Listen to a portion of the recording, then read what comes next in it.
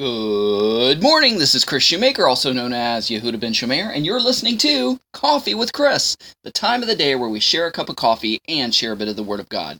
All right, we are on our third aliyah for this week of the Torah portion Tetzaveh, which means you are to order, and we are in Exodus chapter 28, and we're going to be reviewing verses 31 through 35. And it says, "You are to make the robe of the ephod entirely of blue." Okay, just to let you know, we're talking about the priestly garments, the garments of the Kohen Hagadol, the high priest of Bnei Israel, the children of Israel.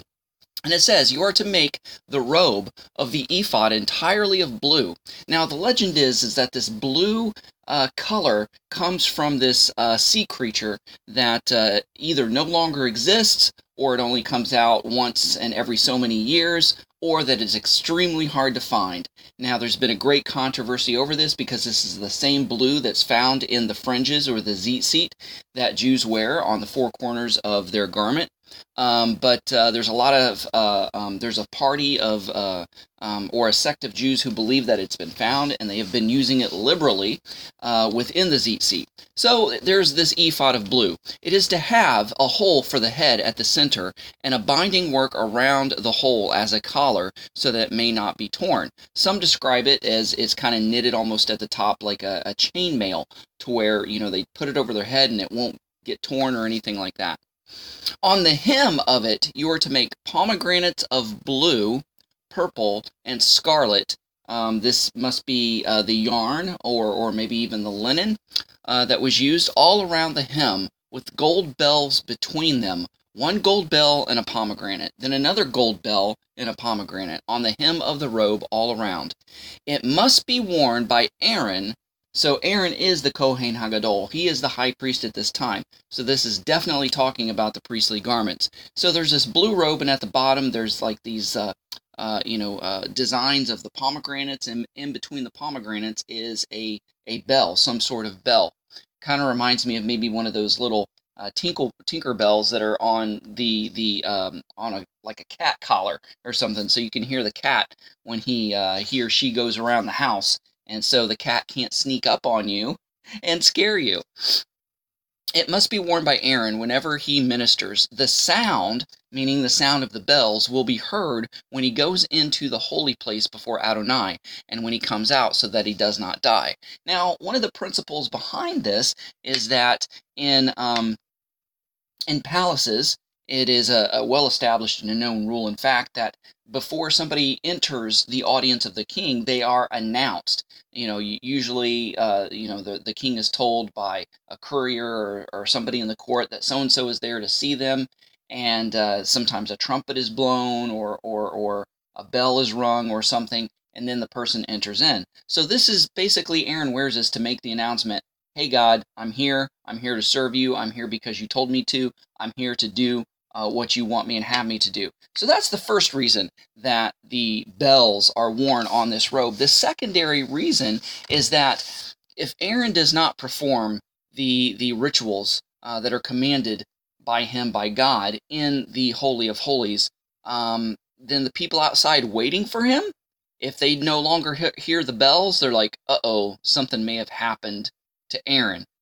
Something may have happened to the high priest. We've got to pull him out. So later, it became a tradition that a rope was tied to the ankle of the high priest, so that if for a certain amount of time, if the bells were not heard, then they would tug on the rope to pull the priest out, because it must have meant that he done something wrong, or he didn't do something right, or that he died, God struck him, or what have you. So these bells were to reassure the people outside waiting on the performance of the ritual that the high priest is fine, the high priest is okay. All right.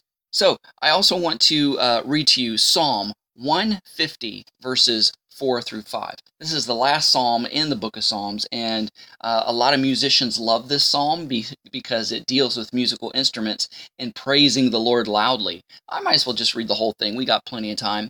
Hallelujah. Praise God in his sanctuary. Praise him in his mighty expanse. Praise him for his acts of power. Praise him for his enormous greatness. Praise him with the blast of the shofar, that is the ram's horn or the trumpet. Praise him with the harp and the lyre. What's the difference between a harp and a lyre? I think it has to do with the amount of strings. Praise him with the tambourine and dance. So the tambourine is like a teeny tiny cymbal. It's like a teeny tiny bell, and that's what reminds me of this passage, that the high priest is to wear this blue robe with bells and pomegranates on the bottom. Praise him with the tambourine and dance. Praise him with string instruments and flute. Praise him with a clash of cymbals. Praise him with resounding cymbals. Let everything that has breath praise Adonai. Hallelujah.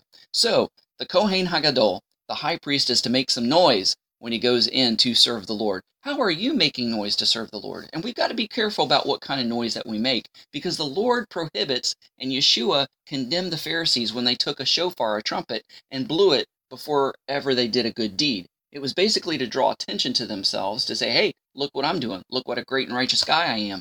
So God doesn't want us to do that. So what's the right kind of noise that we are to make while we're serving God? Maybe it's to have a song in our heart, a prayer in our lips. Maybe it's just to keep in mind, His presence and His blessings and His strength and His power. But we're to make noise when we are to serve the Lord. And this noise, reminds God that we are serving Him. It announces our presence into His throne room, so to speak. So let's think of ways today and this week that we can make some noise while we're serving God. Noise that's modest, noise that's pleasing to Him, noise that's so subtle that only God can hear it. Because we don't want to draw undue and unnecessary attention to ourselves, because the praise is not to be bestowed on us, but bestowed on God. Guys, thanks so much for watching. You go out there and have a great day. Shalom and God bless.